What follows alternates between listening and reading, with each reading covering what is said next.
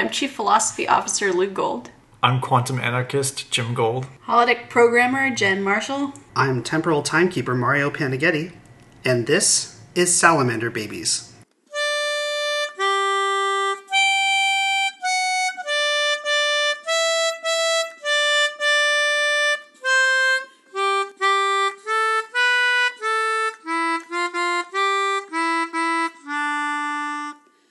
It's a Star Trek podcast, but it's a different sort of Trek podcast than you might be used to, because we'll be coming from a somewhat unique perspective in the fandom. We actually like Star Trek Voyager. Each week, your crew will watch an episode suggested by one of us, then gather together to discuss it from the perspective of loyal Voyager fans. Think of it like a book club if Star Trek episodes were short, poorly written books. To kick things off and get in the habit of speaking into microphones, we sat down the other day and watched Season 2, Episode 23, The Thaw, as suggested by our resident holodeck programmer. Jen, can you give us a brief synopsis of the episode? The Voyager crew comes upon a humanoid species suspended in computer-generated hibernation. Harry Kim and B'Elanna Torres enter the species' dream state to stage a rescue. Inside the dream, they find the computer's consciousness personified, played by Michael McKean. The computer personality has been corrupted by the combined fear and doubt of the hibernators. The Voyager crew must confront the nature of fear to complete their rescue of the humanoids, but also their own crew. And with that, we'll jump right into the discussion. Please note that this was our first effort recording a podcast together, and that will show. We didn't have much of a structure to the discussion, so expect some wandering into tangents, lots of talking over each other, and occasional suggestions for a podcast name. Hence our recording this intro after the fact. We're ironing out the kinks for future episodes, but thought it important that we post this discussion to get the show started, warts and all. Feel free to pause the podcast and go watch The Thaw now, if you'd like to follow along with our chat. And now, our discussion of the episode.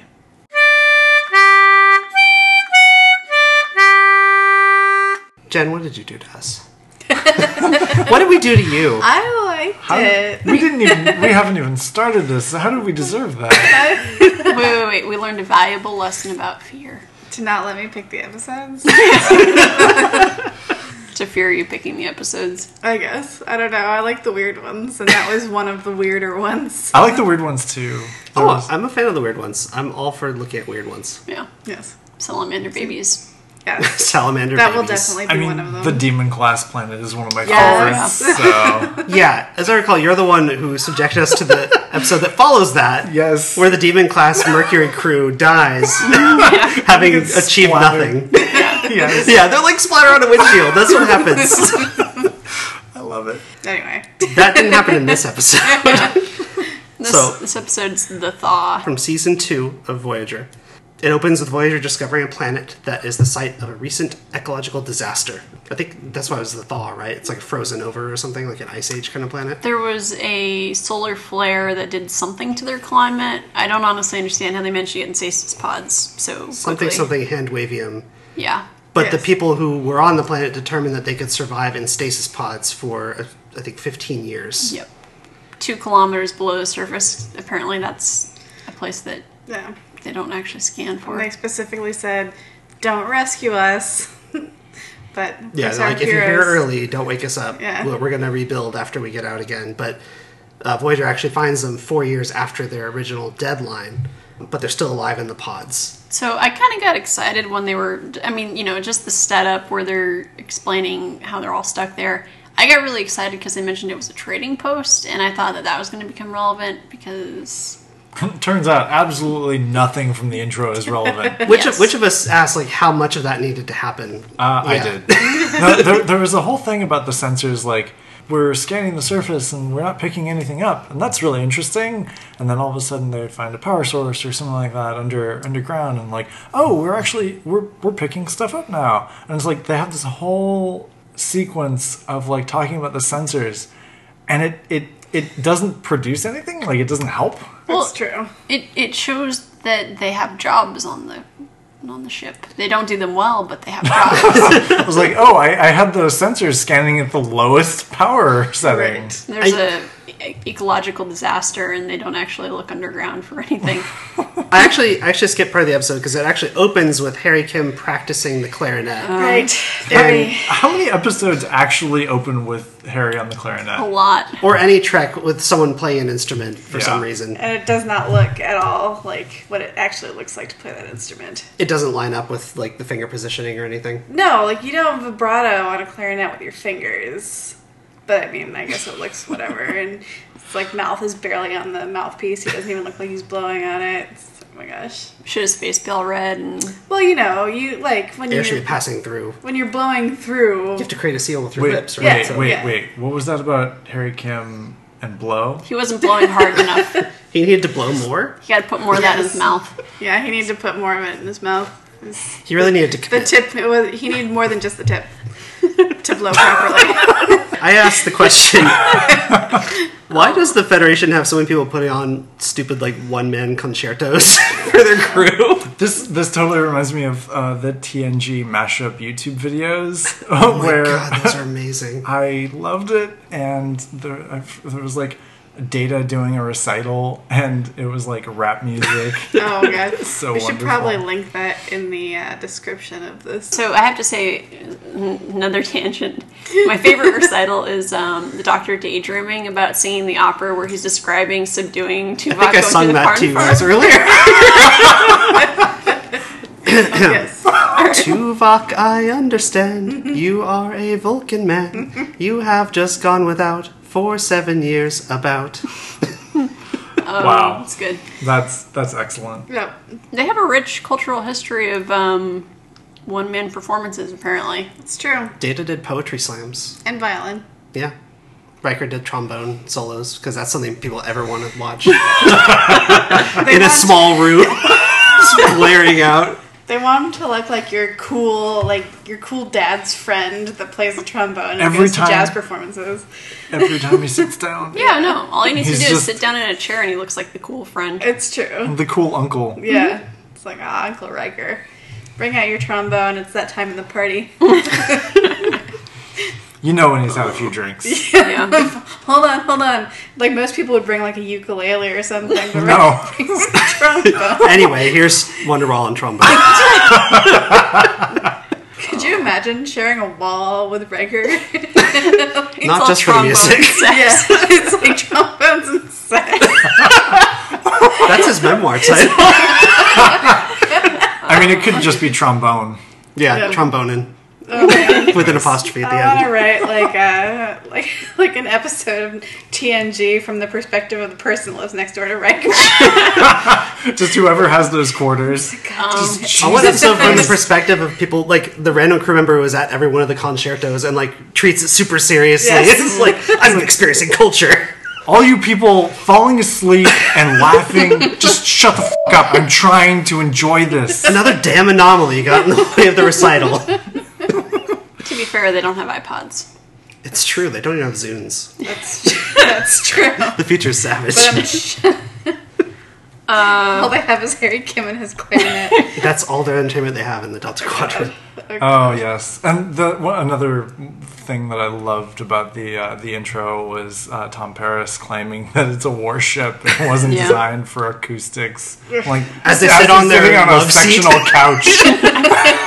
That's in every crew member's quarters. Yeah. They get these lavish quarters that are better than some true. apartments in New York. Everybody has like king size beds and. Not to mention an energy and matter converter in the Yeah. corner of the room. Oh yeah. Well, everybody needs that. That's Everyone needs just- an individual. That's replicator. exactly how it works on a warship. I wouldn't share Absolutely. mine. Like, what do you mean? Share my replicator? No, it's dirty. What do you mean, a galley? I don't understand. So, like later in the series, Seven gets her own room. I think it's the end of the last season because it's when they're like hinting at the whole thing with not hinting, they're fucking throwing in your face the Chakotay romance, So stupid. and she's like setting up her room, and I remember thinking like that's so big. Where did that come from? And I realized, well, they've had a lot of people die, so maybe they just knocked out some walls. That's like, you know, Man, I liked her and Harry way more than her and Chakotay.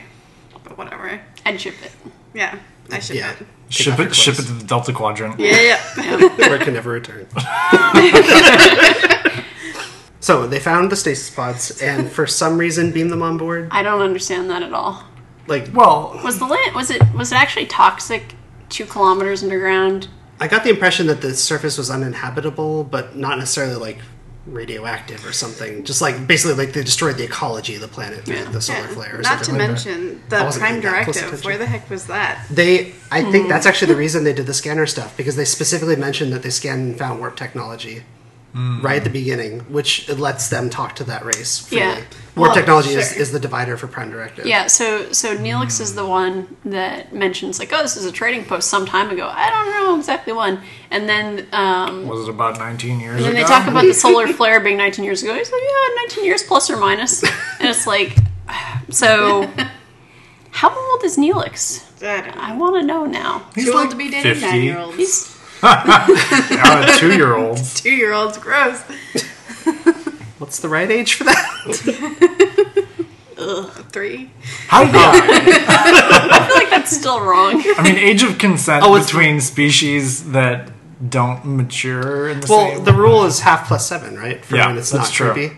Totally creepy. Yeah, so he's definitely in the creepy realm. I mean, about- how does that work for Asari? I know, I was actually going to bring Right. that up too. Asari and Krogan, well, they're like 1,000 years old. Well, Also, they, Solarians are like 40? Yeah, 35, 40, 40 yeah, -ish? 35, 40, that sounds about right. It's true. But Solarians don't really mate outside their race very often. But Asari... it's because they have to Only do fertilize that. eggs. Well, I mean, not I guess all only. not species. only, but, but- you know. They have almost a preference for it, though, right? They Yeah. do. As a way of better understanding other races. And Yeah. I like how this is another thing we're going to have to link in the Oh, big Everything Mass Effect. Mass Effect tangent. Yes. Do you remember that scene? Podcast spin-off number 2. I think it's Mass Effect 1, but there's a scene where you go into a bar and you overhear the conversations, and they're all talking about how they see the Asari looking like their own races. Yes. And it never gets addressed anywhere else in the whole series. Yes. What? Yeah, it'd be Asari amazing. appear as the species that... Just love with them. weird well, head tentacles? I think Like, basically they appear as humanoids to humans, but they don't appear that way to Krogans or anyone so. else. So my impression of that, because I remember that dialogue. My impression was that there are minor variations that make them closer to it, in the same way that they carry genetic material of whatever, and that affects them in certain ways. Yeah, it's like So- it's like a psychic re-envisioning to be more attractive. Yeah, but I don't think it's like full on female Krogan thing. Otherwise, Well, sure, because I mean Yeah. they were blue and had tentacle heads, so they didn't look exactly like humans to Right. humans. Yeah. they must have some shared visual between them. I probably could got see the that. face plate or something. There's probably fan art. I could. Not. This reminds me of There all isn't the... yet. And this is going on my list of to do this Yeah. summer. This reminds me of like pre-Prometheus alien xenomorph weird combinations. Oh, yeah. Before Prometheus was even a thing, there were like in Alien 3 they had like the dog slash like yak version. Yeah, a dog got infected and it was like an alien dog. Yeah. That sounds adorable. Yeah, and that I mean in a Giger kind of way, yeah.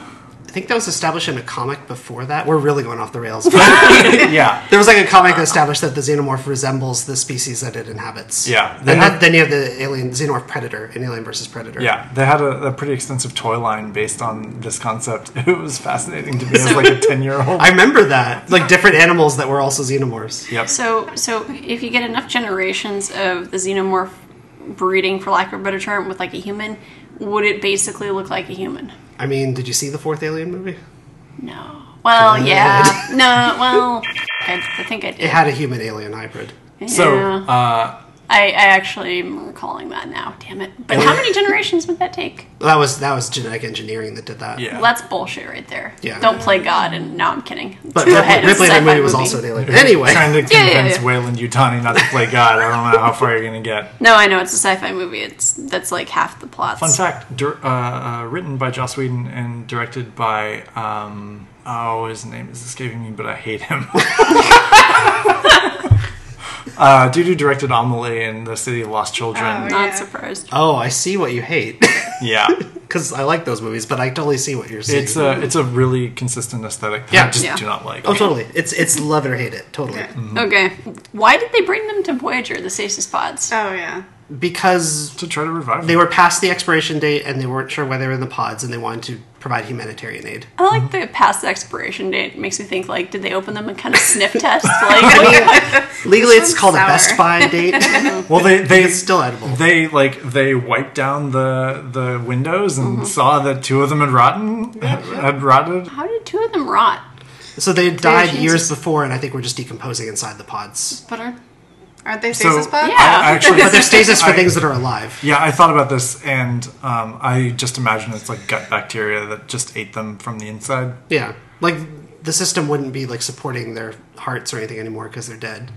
So I think they just decompose naturally at that point. So it'd probably been several years. I think it would have been a little more interesting if they had just been brain dead, and like the pod had kept the successfully body. kept them Yeah. alive. I feel like I would have very much enjoyed an episode dedicated to them talking about the stasis pods and how they functioned. You Yes. seem to learn a lot about them with just one little Also, transporter wave. the stasis pods and how they function dovetail into a thing that I said while we were watching, that basically, like, this episode is sort of a weird combination of Inception, The Exorcist 2, The Cell, and It. Yeah, those are 4 different directions that we don't have to go in. Well, And the So- Matrix before the Matrix. Yeah. So 3 years early. True. So one thing that I would like to pull out of that, because I have that in my notes, is I would have liked it if time wasn't 1-to-1, which I assume it was. Well, we 'cause- should probably get into why you're making those comparisons. Oh, means yeah, we didn't. Well, let's explain why those comparisons make any sense at all. So they determined that they needed to communicate with the people who were in stasis because they were conscious, but non-communicative because they were in stasis. So in the ready room, Tuvok ended up having the suggestion to plug into this series of devices into 2 of the pods. The very sensible and rational Yeah. character Tuvok decides The character that- whose entire race is written to be logical and contemplative before they make decisions. That was probably meant to make us believe it was the best thing to do. Yeah, Or the only Yeah. thing to do. Or the only thing to do. Besides leaving them behind, which they should have. Yeah, Yeah. seriously. I believe that, but I think I would have loved to see Tuvok get plugged in, because he either would have been as chill as fuck, or No, he would have wouldn't. been the fucking opposite and just Because it would have we've been seen insane. episodes where you go inside his head and it's just like this roiling sea of emotion. Because Yeah. Vulcans don't, They they aren't suppress. unemotional. They're suppressive. Yeah. And What so I- really inside their heads, it's a constant battle, and they're just very well trained and meditative to keep it down. Yeah. True. So that was actually really interesting too. I would have loved to see the clown just his head fucking explode at this all this input. Well, he would Too get much input. super powerful That's true. and like super probably sadistic and However fear levels contribute to computer programming power. Like however any I of this guess works. if the writer decided. Yeah. Sorry, I jumped ahead again. I mean, going back a little bit. Yeah. Back to when they were investigating the pods and all that. Arthur, who is not a member of this panel. He might guest spot occasionally though. to yell from across the room. Yeah. What the f*** are you guys watching? He came up with the gem. Maybe we could just keep going. You know, home? That thing we're doing? It's gonna already take 700 years or however many. Remember how we said we're going to stop along the way to figure out ways to get there faster? This isn't doing that. Yeah. Let's move on. It was the perfect kind of response. Okay. Counter to this, maybe what they should have been doing is trying to look into the stasis and artificial intelligence And technology. stasis themselves for the Yes. trip? Yes! Yes. True. Have- Just be a sleeper ship? Have the doctor Man. pilot. Have them all chill and some they have Like a holodeck dream. yeah they have 400,000 of these stasis pods from the intro. Yeah. They consistently run into weird shit though. That Like, if stops there's- them or overpowers yeah, them. It's Or like, steals their warp core or something. yeah, I mean they're gonna eventually they're gonna hit dark space. We'll probably Spoilers. oh god, There's I'm dark so space. sorry. Spoilers for the show that's almost 20 years old. Space gets dark at one point in the show. Oh yeah. So they hit dark space and the ship gets attacked by dark space inhabitants. But also, Okay. the doctor may not have, at this point, he's still sort of an emerging AI. Yeah. He may not have the mental capacity to, innovate in terms of routes to take or wormholes to jump through. All right, counter proposal. You're basically saying put the ship on autopilot. And how well would that work? Have people take shifts. Yeah. Yeah, that's a sensible way to do They it. could have used a lot of this technology, is what I'm saying, because B'Elanna That's actually true. figured that shit out pretty So fast. I think it's an open question as to how the stasis pods work. Because if they still age, it's not helpful. Right. I don't think it made them immortal. Did the one that did the distress call, did he age? He looked the same, but we don't know how his race ages. Okay, so it's hard to fair say. So this takes some study. Put Kess in one of them. Make her stand there. Put Kess in one for 9 years and see if she comes Oh out. no, people won't grow plants for us. Yeah. Guess we have to replicate like No, she's, civilized people. she's like the perfect case study because all you have to do is throw her in there for like 6 months and that's like an 18th of her life. It's true. But you don't have a control. Like you don't have another Okampan to keep on the outside. they go get one. What, like Neelix did? Guys, we Just go gotta grab turn one. around. This is an experiment. It's important. We have a season and a half to go back, and then Forget quantum slipstream. Let's kill Okampans. We let's figure out just better stasis. gather up a handful of Ocampans to do weird For the experiments greater on. good. They're not living fulfilling lives. It's fine.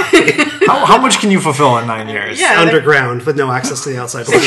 Exactly. They pretty much On a exist to be desert guinea pigs planet. anyways. They make beautiful art. Again, Probably. You don't know that. pottery. They had a lot of dirt. I don't know. They're underground. They've got hair and weird ears, I guess. Yeah. So they plug into the pods. All right. Who do they decide to send to the pods? Of course. So, And you why? know, of course, you would want to choose the person who is trained in Clarinet. It's a budding clarinetist. who's trained in controlling their feelings and emotions, because presumably this is an Inception machine. Well, wait. What do they actually know about the machine at this They- point? they know- They don't know that the people are like living in a virtual environment, That's true. They don't know that, but they do know that people have been experiencing extreme fear. and that they're conscious to some extent. Yeah. Which Yes. means they were And- hoping to communicate with them by doing this. And that the two dead people suffered extreme neural trauma. Yeah. So there are things they know. They know it's dangerous to go in there because people have died in there in stasis.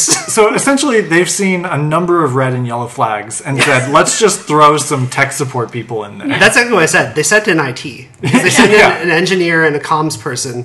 People who I guess would know enough to interface with a program if they thought a program was running. Yep. Because they didn't think it was going to be a psychological problem. They thought it was going to be a technical problem. So I guess from that perspective, I kind of get it. They should never have been plugged into the Matrix. Like, there's no sensible reason that should have happened. Except to make an episode of a TV show for drama. That's true. Oh, Of course. Oh, they should have just told them that. Send the ensign. Yeah, red shirts Yep. straight in. Pretty much. They only sent yellow shirts, which was their This problem. is- Red shirts don't mean the same thing anymore. So this part reminded me of The Exorcist 2.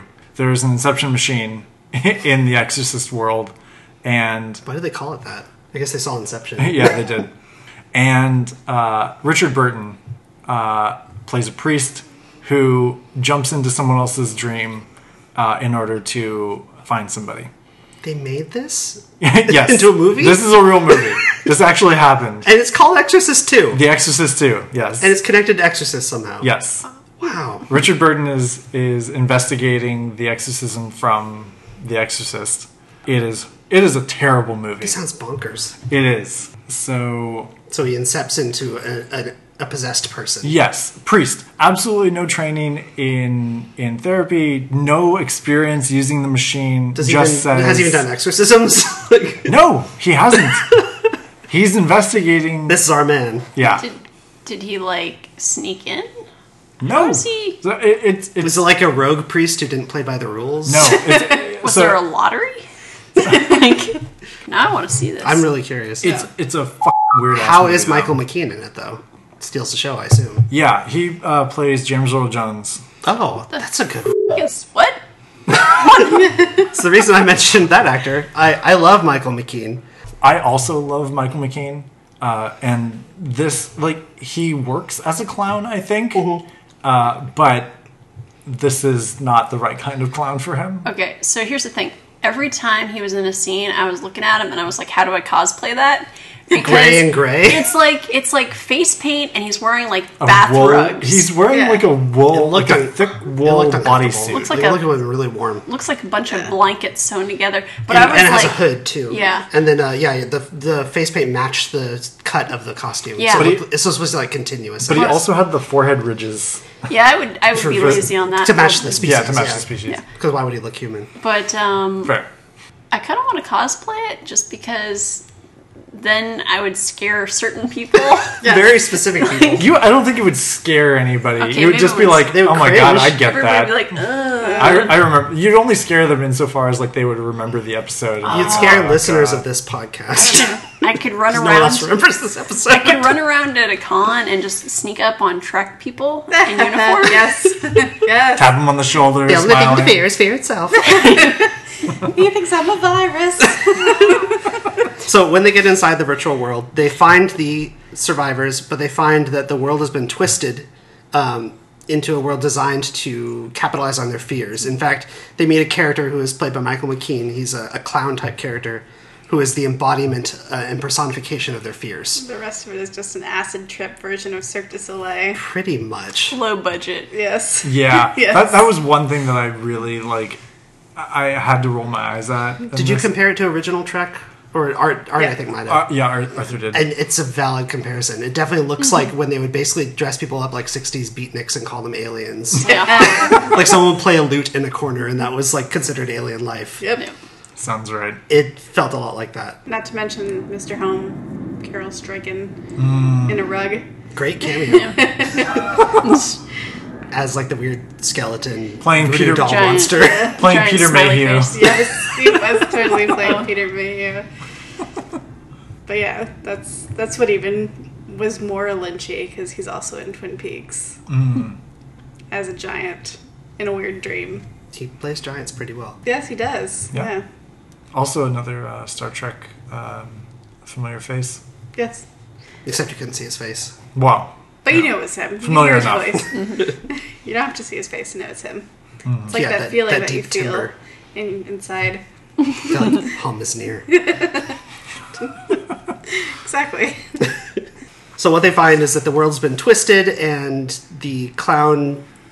What is it exactly? It gets It's not... Fear monster. It's a fear Sorry, manifest. what is it actually, though? Like, they're in a computer simulated world, and it's sort of like a manifestation of their thoughts, but it's like a computer character run by the computer. It's a positive feedback loop manifestation of their strongest emotion. The computer, like, misinterpreted what emotions it should be supporting, Yeah. or something to that effect. Because it's supposed to take their desires and turn it into things, but it took their natural fear and fed on that. And it's Well, they said the character developed over a period of months.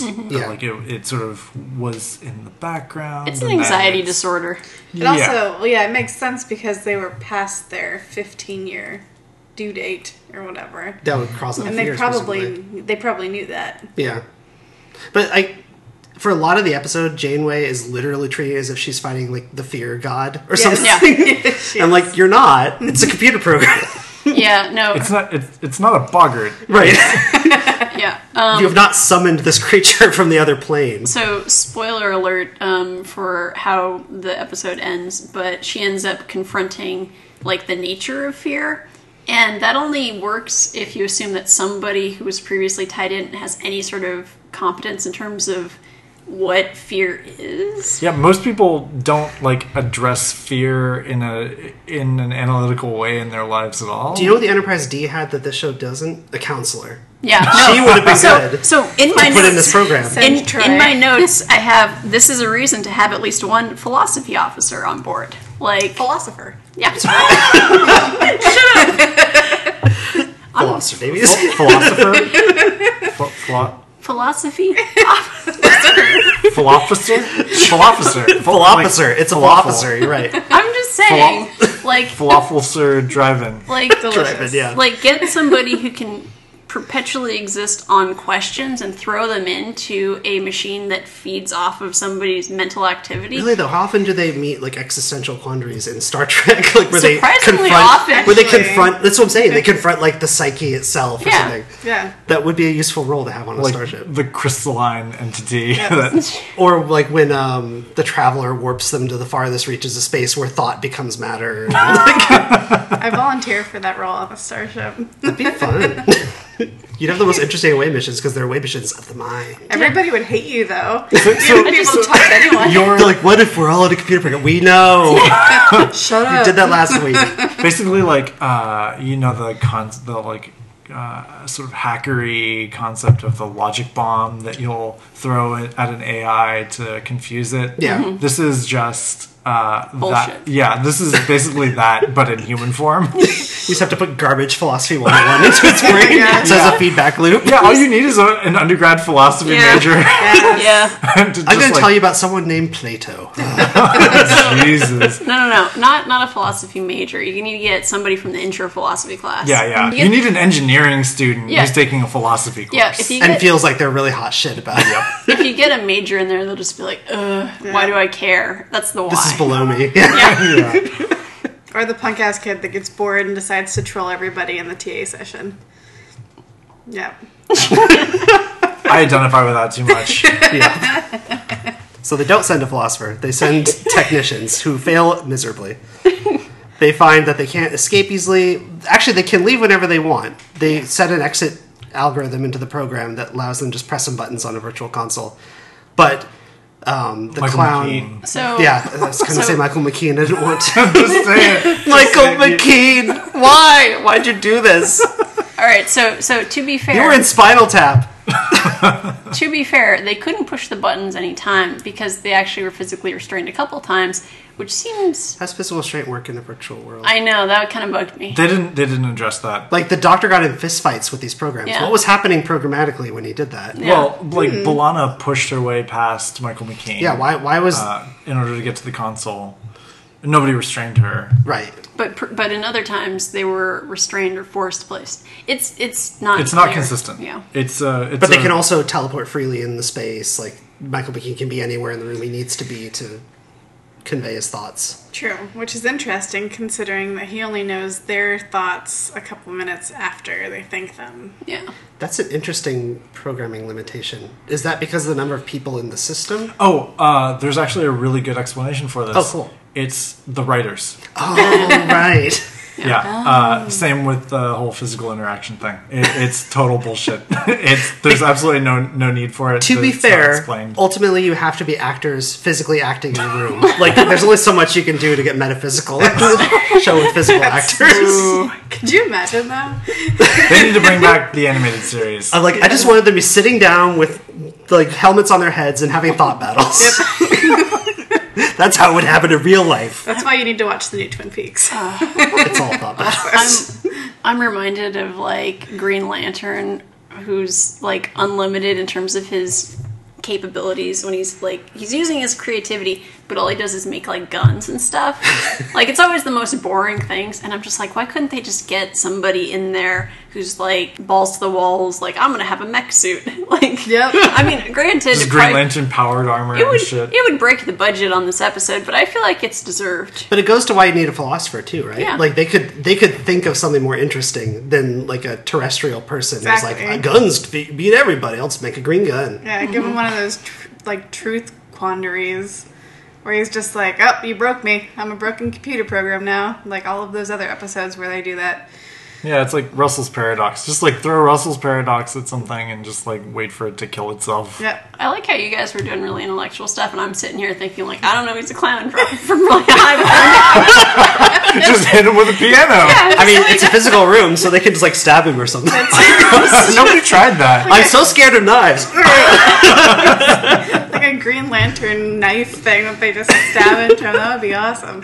Why doesn't someone become Neo in this episode? Well, control the program from the inside. So speaking of knives, at one point, Michael McKean is going to slice, I forget who.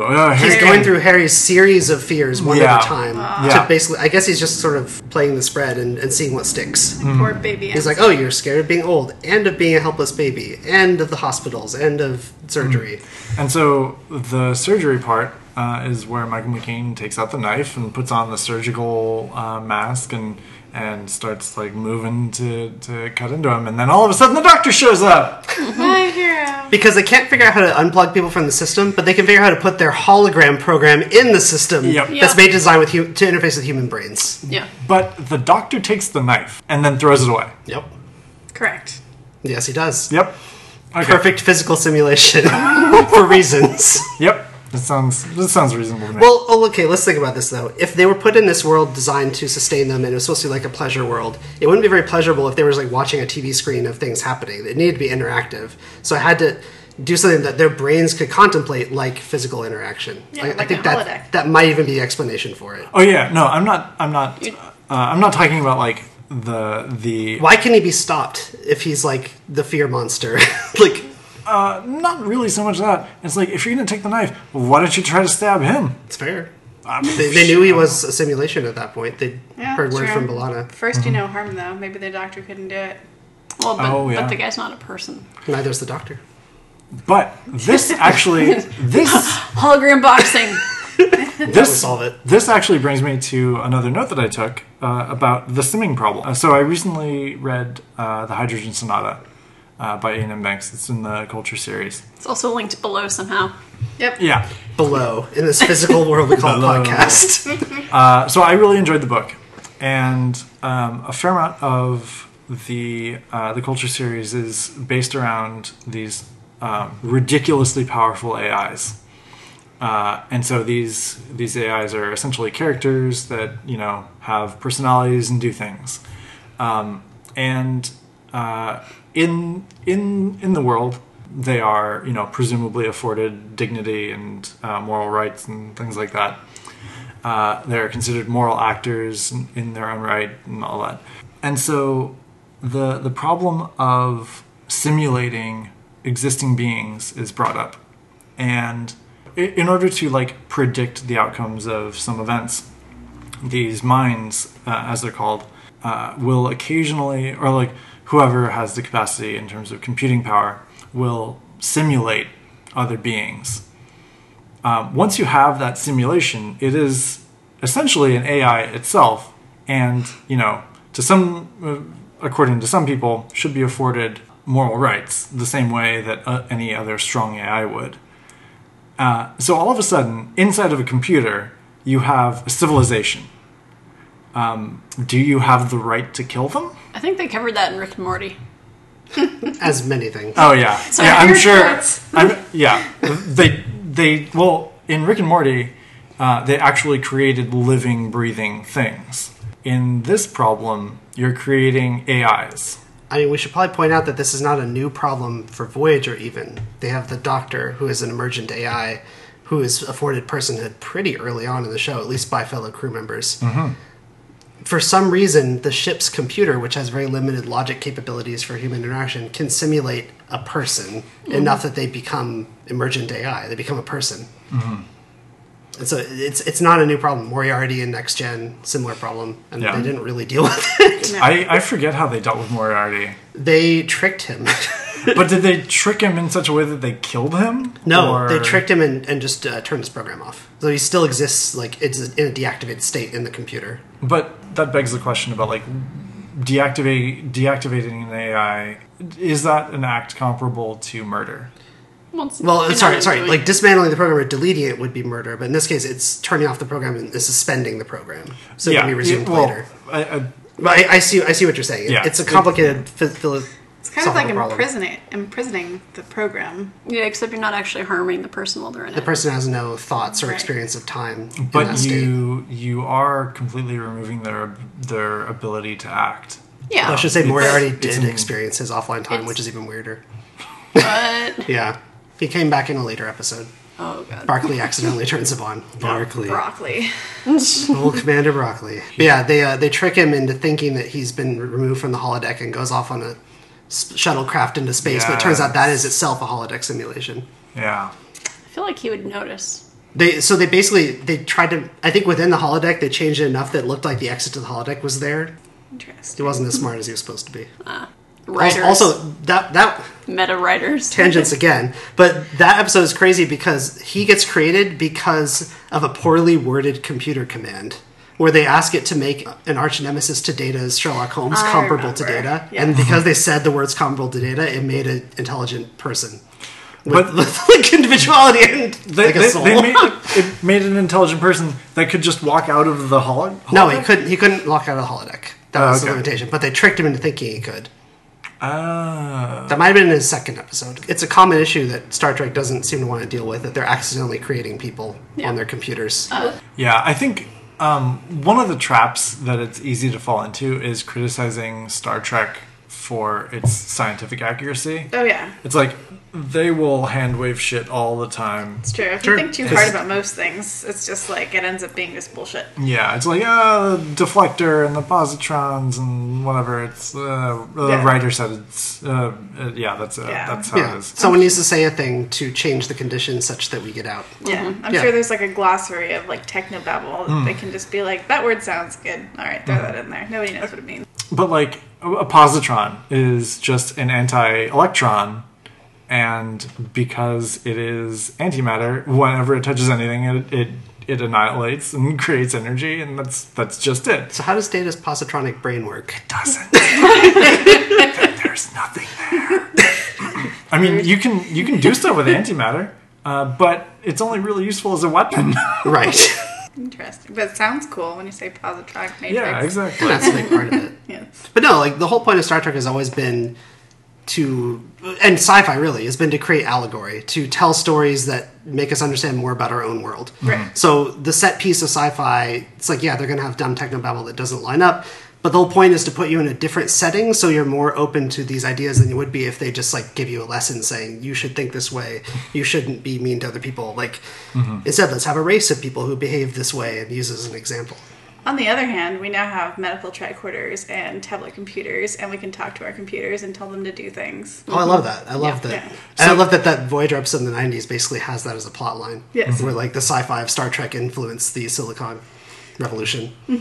Yeah, I mean, it's definitely true that the science of the air quotes science of Star Trek has influenced how we in real life like think about how the future will be, think about how the direction of technology is going. Like the fact that Star Trek originally was in the 60s when the space age was a new thing and living memory.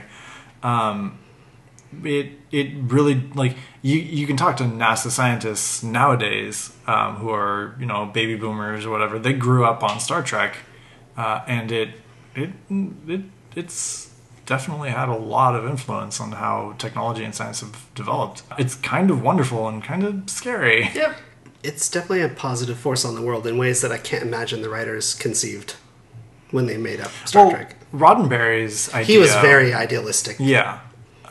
Whether the writers proper had thoughts about how they would eventually influence things. Actually, now. apparently they fought I mean- against him quite a bit, especially in Next Gen, because he didn't want people to have conflict in the future. But they're like you actually mentioned earlier, you need conflict for drama. So it always had to be external. But Starfleet had to be like this perfect sense of how humans behave, but there was no room for inner drama with those kind of stories. Yeah, I mean, so it actually changed quite a bit when he passed away, and they were able to tell more stories with imperfect Federation people.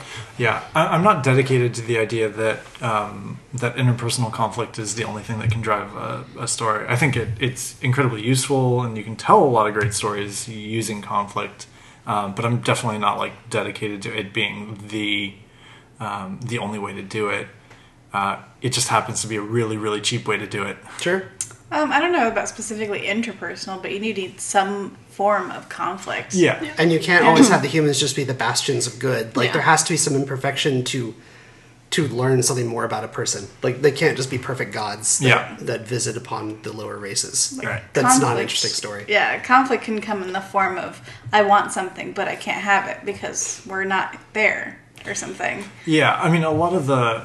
my understanding is that a lot of TOS and TNG conflicts were misunderstandings. Like Farpoint, I think, is a really good example where everyone just had kind of no idea what was going on, and then by the end, for the resolution of the story, everyone just sort of understands what's going on. Yeah. So the Doctor enters the program in an effort to free Harry and the aliens, but the clown says no. So they're at an impasse. Right, because the clown can't register the Doctor because the Doctor is a hologram. Right. He's not plugged in the same way that people are. Right, which obviously they couldn't have predicted that they wouldn't be able to escape this computer clown. But really, to be safe, they should have probably just thought of sending the Doctor in there first. Yeah, it seems weird that they figured out how to do that when it was way too late. Yeah. Right. So something I didn't understand is why didn't they just send in like 100 doctors? They don't I have mean- 100 doctors. Well, but so where is the Doctor actually in this? Is the Doctor being supported by the stasis pod? Is he in their technology? So at or this is he- point in the show, I think they establish in canon that the Doctor cannot be transferred off of Voyager. That the Voyager computer actually does run his program. Okay, what if they take all the people from that Irish town that I hate and then they dump them in there? Right. What help would they provide? No, just fill it with bodies. It like, could be interesting if they Irish took all bodies. the. Just sort of like spamming the system. Yeah, that would be interesting to like overload it so that they're confused. That would be the distraction that they were asking for in the episode. That is Maybe. kind of essentially what they did. with They one just, person. like, yeah, with one person that they'd never met before. Well, that's an important thing to bring up. Is eventually through some back and forth that I'm going to skip because some of that stuff wasn't that interesting. Where they're like turning off the system slowly and then they don't. Except for that really creepy moment where Michael McKean was getting touchy-feely with Harry. Yes, I definitely thought they were buddying up a little bit. Yeah. Or could have. He's like, we'll get real close. We'll be colleagues. It Yep. was a little weird. I bet there's fanfic about that. Or if there's not, there will be. Throughout all this, the clown is learning about Captain Janeway through Harry's memories and through the Doctor's conversations, and he becomes allured by the concept of this strong personality. And so, eventually, they offer to take all the people out of the system to save them and replace them with Captain Janeway, which he almost immediately accepts. Yeah, he jumps at it. Whereas earlier they show him deliberating over different negotiation things, like, oh, Janeway, I've heard she's cool. Let's go for it. And he also refuses to allow less than, what, 2 people? He didn't want to have only one person running the system because he would have no assurance that he could carry on if they eventually died, which Right. they would. But if that one person is Janeway. He was okay with it. Yeah, apparently that was totally cool. Right. So, I'm just like, what does it say about Harry's interpretation of Janeway that... He's like idolizing her in a way that we don't really see his Yeah. character act Or that he's elsewhere in the probably show. called her mom more than once. It creates a weird On dynamic the that- holodeck. in his special simulations. That's the fear. That's Michael McKean taking Oh hold. my god. Could you imagine? I think we all are. I think I'll read your fanfic later tonight Yep. when you write it. Yep. Linked below. It'll be linked below. I'm really worried that every episode is going to result in Jen writing fanfic. Why would you be worried about yeah, that? I don't see this as a downside. Anticipating. It's like clearly you haven't read some. This podcast might be the thing that makes me jump fandoms for my fic. Yep. So long, Supernatural. You're going all Voyager. I was Ooh, gonna... that'd be a fun crossover. Oh, dear God. There's some potential They here. would be Oh, the worst no. Starfleet officers Carry on ever. my wayward starship. It's been a long road getting from there to here. Oh, no. It's good. It's already good. It's perfect. Janeway plugs in, the prisoners are freed, and then the clown learns that Janeway is actually just a simulation. Apparently, they took a lot of time to program a Janeway hologram that can perfectly simulate how she behaves and talks, and gave her the speech on fear. wait, It wait, doesn't have to wait. be perfect. Time out. Pretty good. Time out. I was Was, fooled. like, Tuvok already programmed That's true. a Janeway. But they And don't that- know about it yet. They don't have access to that program. They don't know about it, That- but it's there. It's offline somewhere. It was Tuvok's idea in the first place. That's true. because- Tuvok probably Right. programmed Well, it. because B'Elanna... Budding B'Elanna finds hologram it. programmer Yeah. Tuvok. It's like, how did you come up with this Janeway so quickly? My thing watching the Thaw, this episode, the one that we're supposed to be talking about, my issue watching that is I couldn't tell if she was bluffing or not when she said, like, I'm a simulation, but the actual Janeway is hooked up, but not actually in. She's not linked in, but she sort of is. And I was like, are you bluffing? She gets the LinkedIn emails, but she doesn't have an account. They're all just the invites to join. You can't escape the invites. You're right, though. She kind of made him just, like, clinically depressed.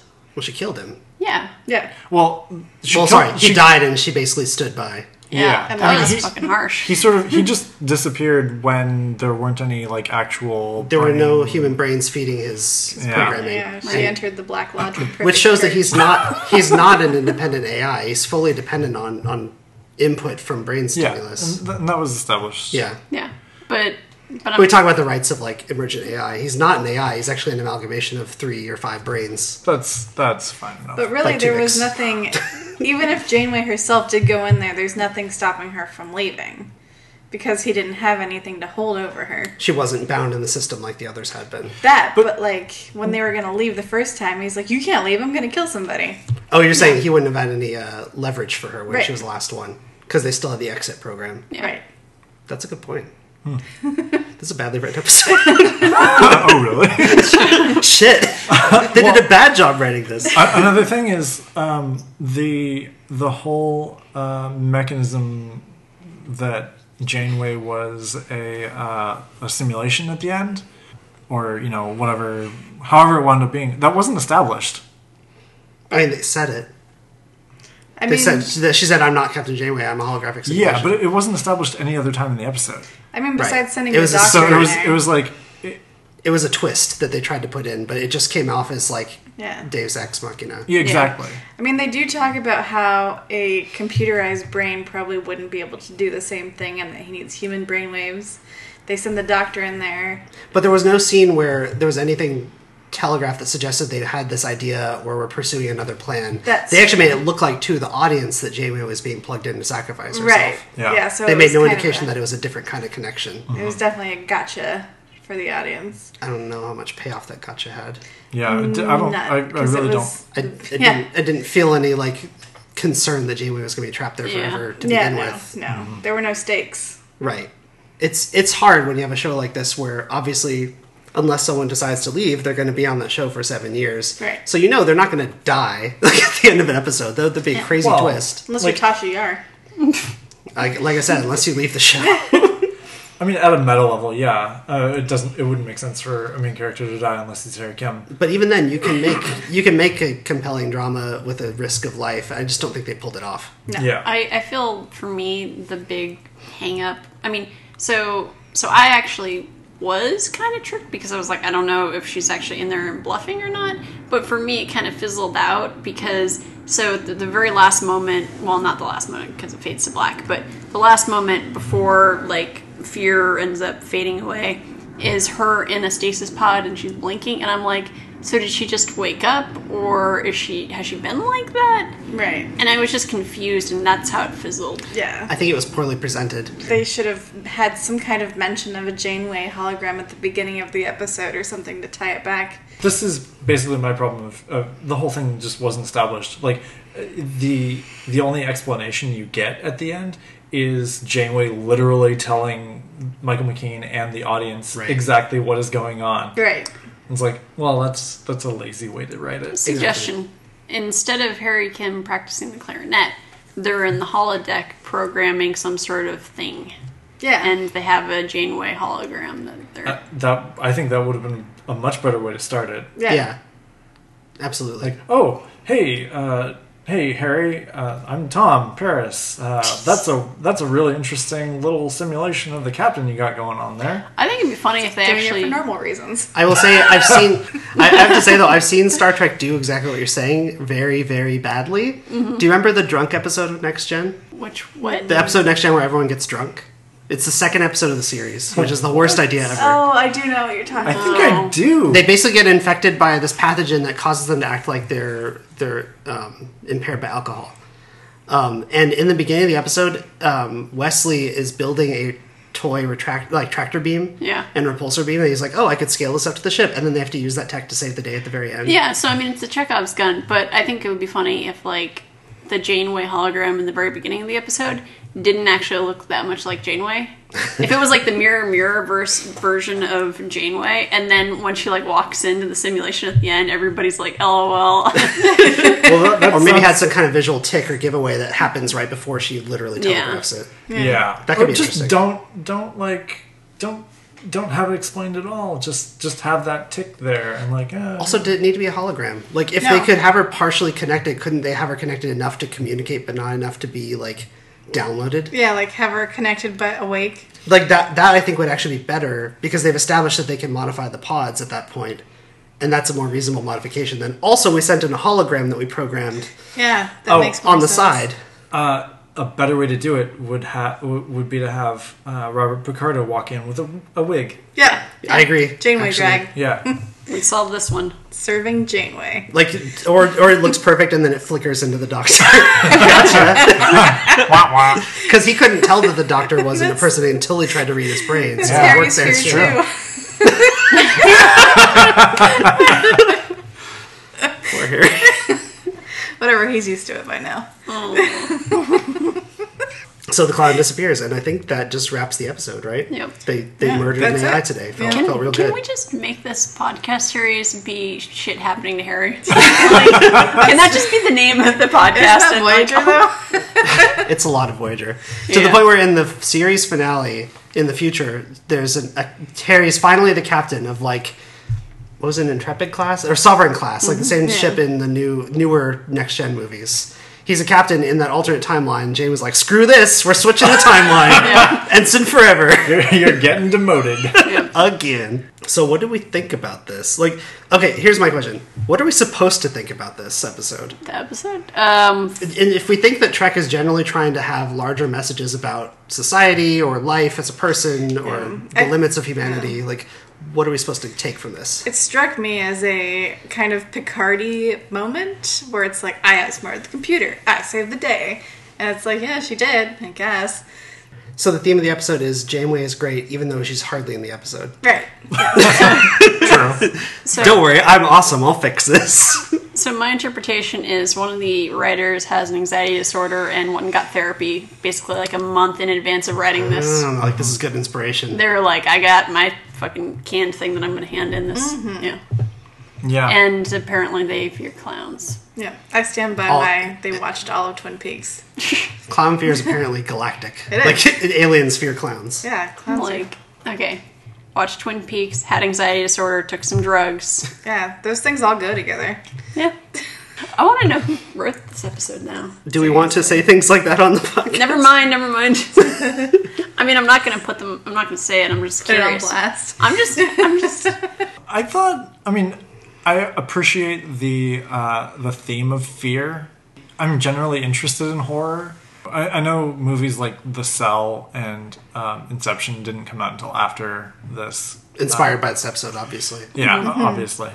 I like the idea of playing with fear as an adversary, sort of using the mind as an environment to sort of play around in. I don't think anyone has ever done it weird enough for me. I think the movie Paprika might be closer to my standard for like weirdness. I mean, and animation lets them not have as many boundaries in how you tell Exactly. that kind of story, and they did a very good job with it. So Yeah. you're saying this episode wasn't weird enough for you? Yeah. Oh, that yeah. I should try harder. Agreed.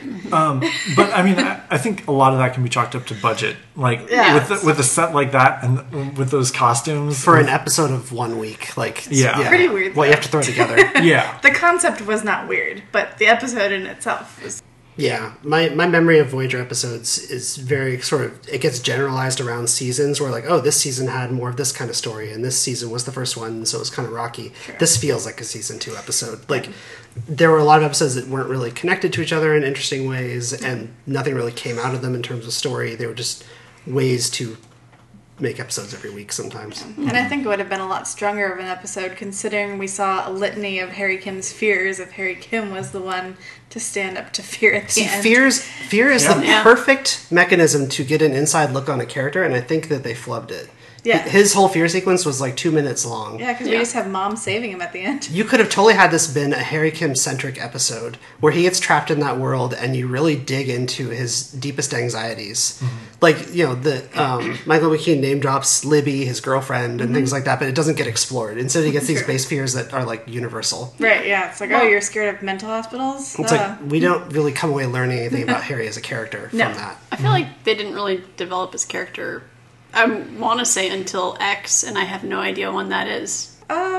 You're right. In the episode where they have the slipstream drive, and Which there's one? that. Shut up. The one where the Voyager crashes into the ice planet. Timeless. Thank you. In that, he's a little bit more complex, and he's got issues, and he's, you know. So I like when he's grizzled because it feels like he's a more complicated person. Right. Not just like the happy guy that a bunch of things shit on. Even at the base level as an ensign, he still is a graduate from Starfleet Academy. Like, you'd think that some of those things would at least be imparted, but no, You'd he's... think he could be able to hit that G chord. You'd think. You would think. You don't play chords on a clarinet. Whatever. G sharp, I think you said. Just hit the G sharp note. Yeah. I can hit that. Anybody can hit it. Let's hear it. Let's hear your G sharp, your pitch perfect G sharp. Meh. Nice. Yeah, I'm not the musician of the group. Final thoughts? How do you think this episode ranks? On a scale of what? We have no scale yet, so on your own personal scale, let's say in the Voyager canon. 3 out of 5 Kims. This is the first car on the Top Gear scale. This defines all the other scales. How many thaws was this episode? Yeah. I guess one. Oh, wow. Yeah, well, yeah, I mean, that's It's how the baseline. This is one thaw. Why is this happening to us? Why did we start with the thaw? Is it a log scale? If it was a holodeck program, I would not play it. Would not holo novel. I would not hollow novel, no. Yeah, agreed. So you would have just left the aliens behind and walked off to Yeah, Earth. no, everybody... yeah. It's time we all mind our own business. We got shit to do. Space cops. Sheesh. You just went like Renegade. Yeah, it's true. I would watch a Renegade run of Voyager. I guess that's basically That's the Equinox. yeah. So yeah, on the scale, this is 1 the Thaw. Yeah, this is bad. I don't like this episode. I like this episode, I- but I think it's weird. I like it because it's weird, but I think weird is a good way to kick off. Like it's like a palate cleanser. yes.